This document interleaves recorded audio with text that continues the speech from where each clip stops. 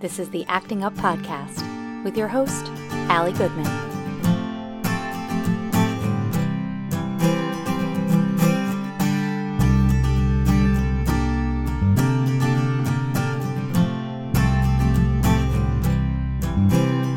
Hey friends, welcome to the Acting Up Podcast, essentially a backstage pass to the life of a working actor and mom raising a kid with special needs. I wanted to start this podcast because I've had so many people ask me questions regarding how we do it. What is it like to be the parent of a kid with special needs? And also to those who have kids with special needs are often wondering, how do you kind of stay in the game, especially in a creative field like acting? So I thought I could marry both of those ideas together and bring you some episodes to talk about that. So the very first place I'd like to start, this is not one of those podcasts that's going to walk you through things in a chronological way. If you know anything about having kids with special needs, there's nothing chronological really about it. The days don't work like that. The years don't work like that. Nothing progresses systematically, really. You might break down things systematically, but you don't necessarily see progress in the same way. So everything kind of becomes chaotic. And for somebody like me, who's a little bit of a type A personality, that can be stressful. So the way I've managed through this is humor and lots of shaking my head, and definitely lately being on some anti-anxiety medication. Probably should have been on that years ago if you know me at all. And just kind of trying to take it one day at a time, 1 minute at a time, 1 second at a time at times. So let's talk about diagnosis. For those of you who don't know us or me, you'll hear me talking about these will be the characters. These will be the main characters you'll hear me talking about on this podcast if you pay attention. So there's me, I'm Allie, I'm the mom. And then there's my husband, John. And then our 2 kids. We have Jackson, who will often probably be the one starring in a lot of these episodes because he's our child with special needs or the most significant special needs. Jackson was diagnosed with autism spectrum disorder, sensory processing disorder, and speech and language disorder. And then down the line, we've learned that he has low tone in his body, which is not uncommon, but his hypotonia was significant enough to warrant some physical therapy, which actually he loves and is great. And then we have a baby who showed up in our lives 7.5 months ago. And I say showed up in our lives as if I wasn't part of the process of creating him and carrying him. So, but that's Jordan, and Jordan is our 7-month-old, and we just got him some help with early intervention. He's starting physical therapy as well. We just noticed he wasn't hitting his milestones on a physical level. He wasn't turning over. He wasn't rolling. He's not sitting up unassisted. Certain things he should have done already by 7 months. But after the evaluation, they're pretty convinced that his delays are really due to physical limitations things that he'll be able to catch up on. Even with just a little bit of therapy, he's seen huge improvements. So getting him young is always good, and doing it early is, and hitting it right on the head, early on is always good. Jackson went through early intervention as well, but not until he was all ready he was about 2 when we finally started. So, I think let's talk a little bit about that. What did I see? What did I see in Jackson to warrant even calling early intervention? Why was that even on my radar? I had only heard about early intervention because I had a couple friends who had twin boys, and they had put them through early intervention because they weren't talking right away. They were using a lot of sign language to communicate, but they weren't talking, and which was significant to me, I thought was interesting because I thought, well, they're understanding your communication, they're just not speaking. But both of their parents sign. So one of them's a sign language interpreter, and the other one, I believe, I might be making this up, but I believe his parents or one of his parents are deaf, and so.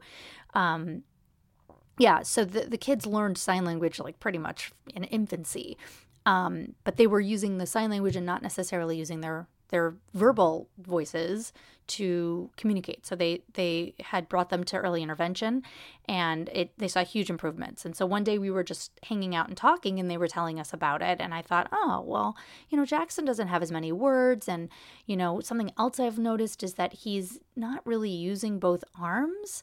He was really only using one arm to pick things up. And I thought that was odd. So I kept asking questions of the pediatrician. And this was maybe around 12 months. I noticed things like he wouldn't really play with things the way I thought typical kids would play with kids. He was picking up cars and spinning the wheels, but he wasn't really like putting the car down and rolling it like you would think you would roll a car. And so I thought that was odd, and I thought that was a little awkward. And every time we would go in for his appointments, I would ask about it, and the doctor would say that I was, no, he does not exhibit any signs of this. Don't worry about it. You're being a little paranoid as a first-time mom.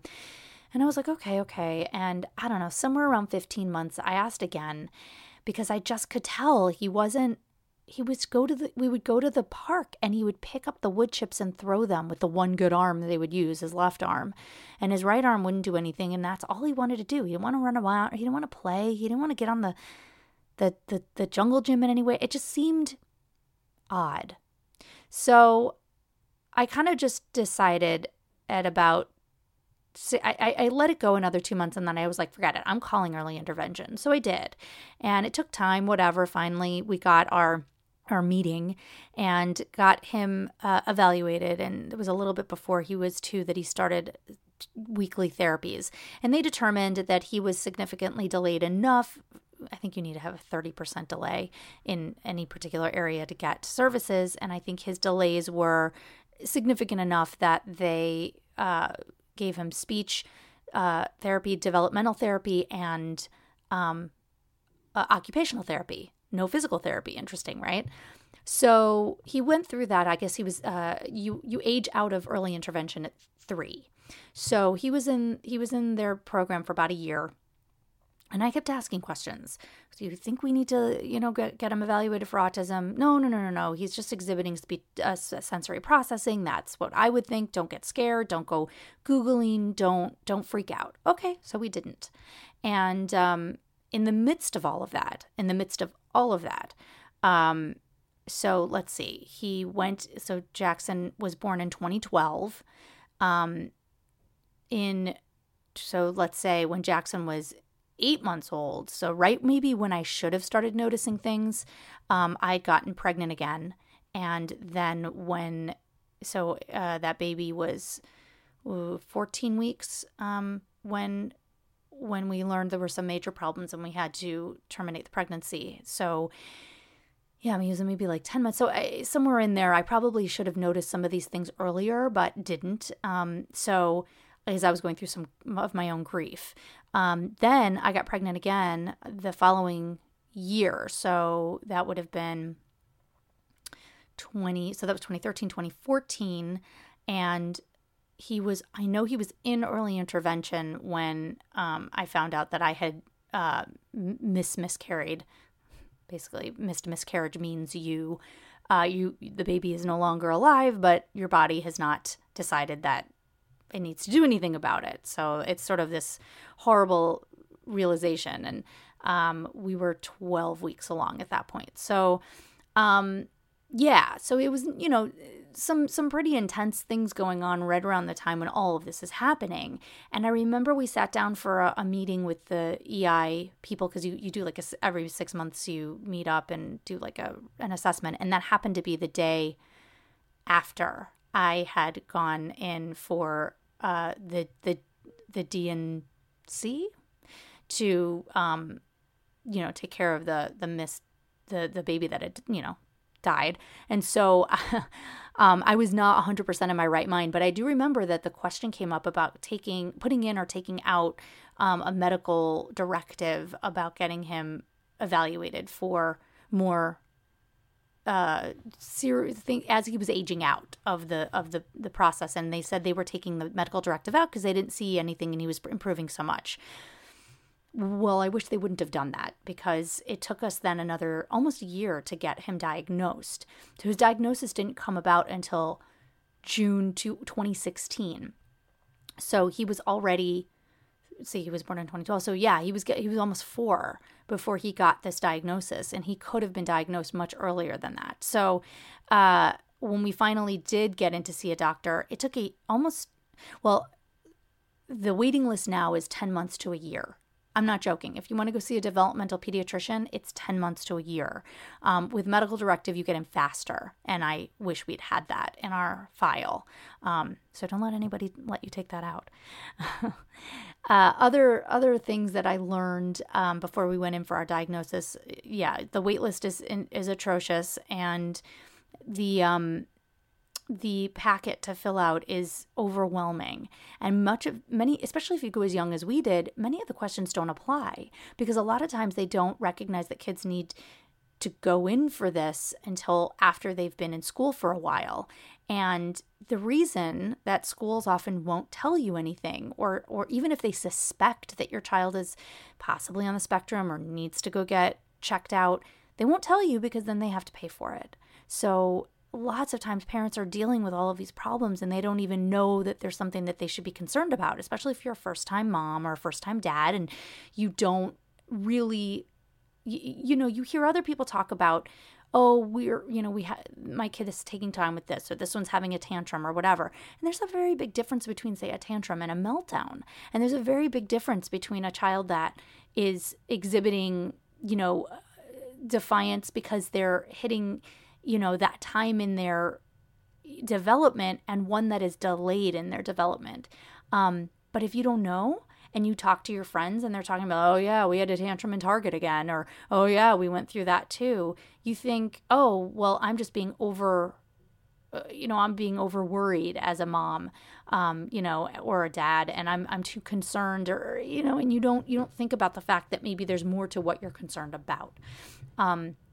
So my first PSA is, if you think you see anything that concerns you about the milestones or anything that your child is or isn't hitting as far as where they should be in their development, just call early intervention and have them evaluated. Because the worst thing that's going to happen is that they're not significantly delayed and they don't get services, because they ain't going to give you services if they don't think you're significantly delayed enough. And you will get them if you are. And it's in our world, when it comes to Jordan, our 7.5-month-old, it's actually a good thing he's getting his services. He could have not have. I think he was right on the cusp of 30%, but I really pushed for him to get them, and they listen. If you're really on the cusp and it's up to you, I pushed for it because I want him to get help now while he can, and to try to catch up as fast as possible. So yeah, if you see anything, go and get evaluated. There's nothing wrong with it. You're not being a bad parent. You're actually being a very proactive parent. You're not being paranoid. You're actually being proactive.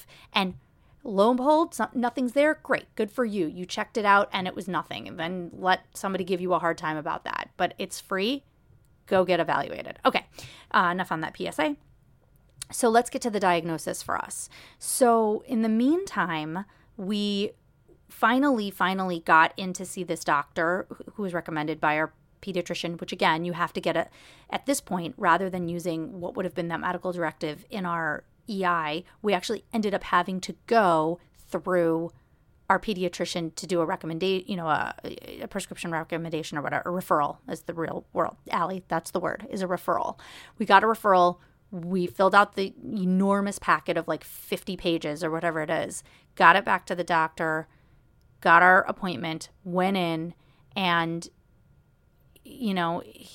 this is a doctor that's been doing this for years. And even though he's not technically allowed to do this because they have to take him through take your child through a whole process of the speech and language person has to meet with them and they test him. And then the neuropsych comes in and they test him and then they put together a whole, report or whatever. The doctor, the developmental pediatrician, the one we see on a regular basis, he took one look at my kid, talked to him for 2 minutes and knew. And, he said, listen, he's like, I can hand you a prescription for this, but I just want, basically want to let you know, what do you think is going on? And I mean, my husband, John, and I looked at each other and we looked at him and I said, if you tell me that he's not on the spectrum, I'll give you all the money in my wallet, which was not very much at the time, but he didn't know that.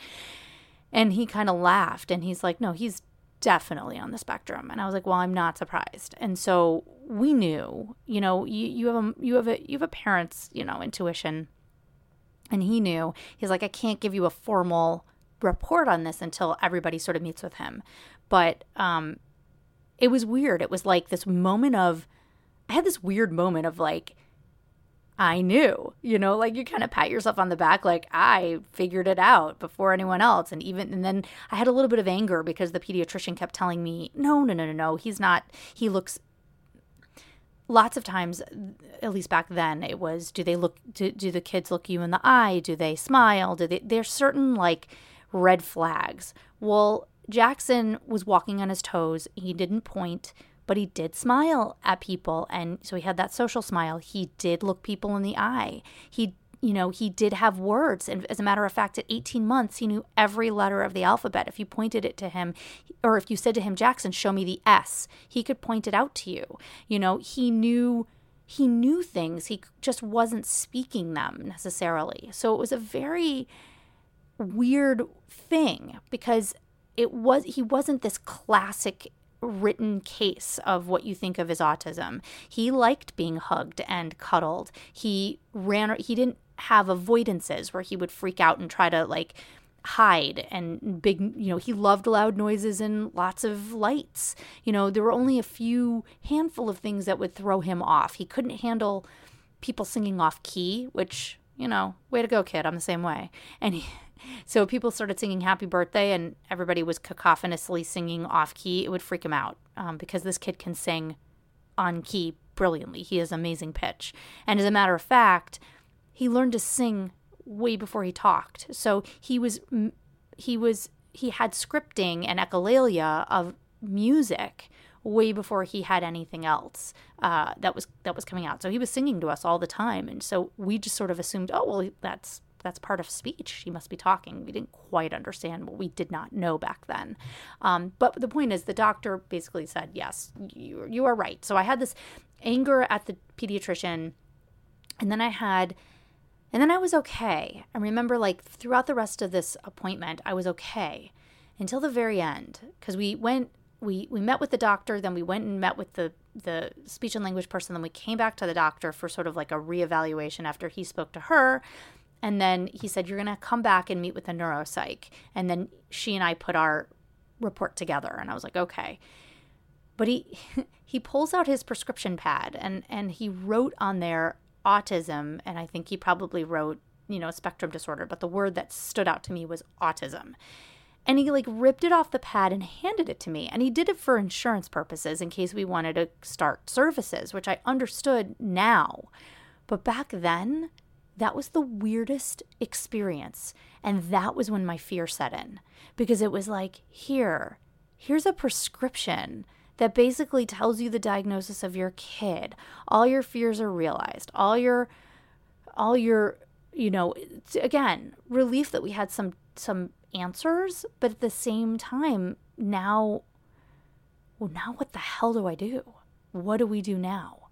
So that coupled with, how do we now navigate the next steps? And there really wasn't anywhere to go with that. It was, sure. I mean, there are people on Facebook and all that kind of stuff. And I'll talk a little later in another episode about what we did, which was not typically what everybody does. So, but yeah, it was that I just remember holding that prescription piece of paper and then I very carefully folded it and put it in a special pocket in my backpack. And I was like, okay, I don't want to lose this because this is very important. But at the same time, I thought it was the most awkward thing in the world. Here I am holding this prescription for this diagnosis for my kid. Now what the hell do I do? So, yeah. So all of that at the same time that I'm trying to continue to be a working actor in Chicago. So, so much. So, yeah. So I figure the way that I'm going to structure this podcast going forward is I'm going to talk about all of the pieces of this, the struggle, the triumphs, all of that. I'm going to talk about what it's like to try to continue having a career on top of it and the struggles with that, as well as the things that work well. I'm going to talk about medication and what we've done and what our future plans are with that and where we're going with that. I'm going to talk about friends who have come and gone, and the ones that have disappeared and the ones that have stuck around and the new ones that we've made. I'm going to talk about services, how what life is like in therapy, all the different types of therapy that we go through. And then I think the biggest piece that I want to talk about coming up is going to be that our story and our struggle, our story is unique. Everybody's story is unique, and it's really frustrating that it's so unique because you talk to one person about, somebody says, oh, my kid has autism too, and their experience is sometimes 100% different than yours, like literally opposite, but yet they still have the same diagnosis, and that's really confusing. So I'm going to talk a little bit about that in some future episodes. But for right now, that's pretty much what the very start of our journey looked like. And it's been quite a road so far. Jackson is now 6. Again, he was diagnosed when he was 3.5, and man, life has really evolved and changed, and we've changed as people. Again, not in a bad way, definitely in a significant way. So yeah, I'm so glad you're joining us on this journey. This is going to be interesting and fun and good, I think.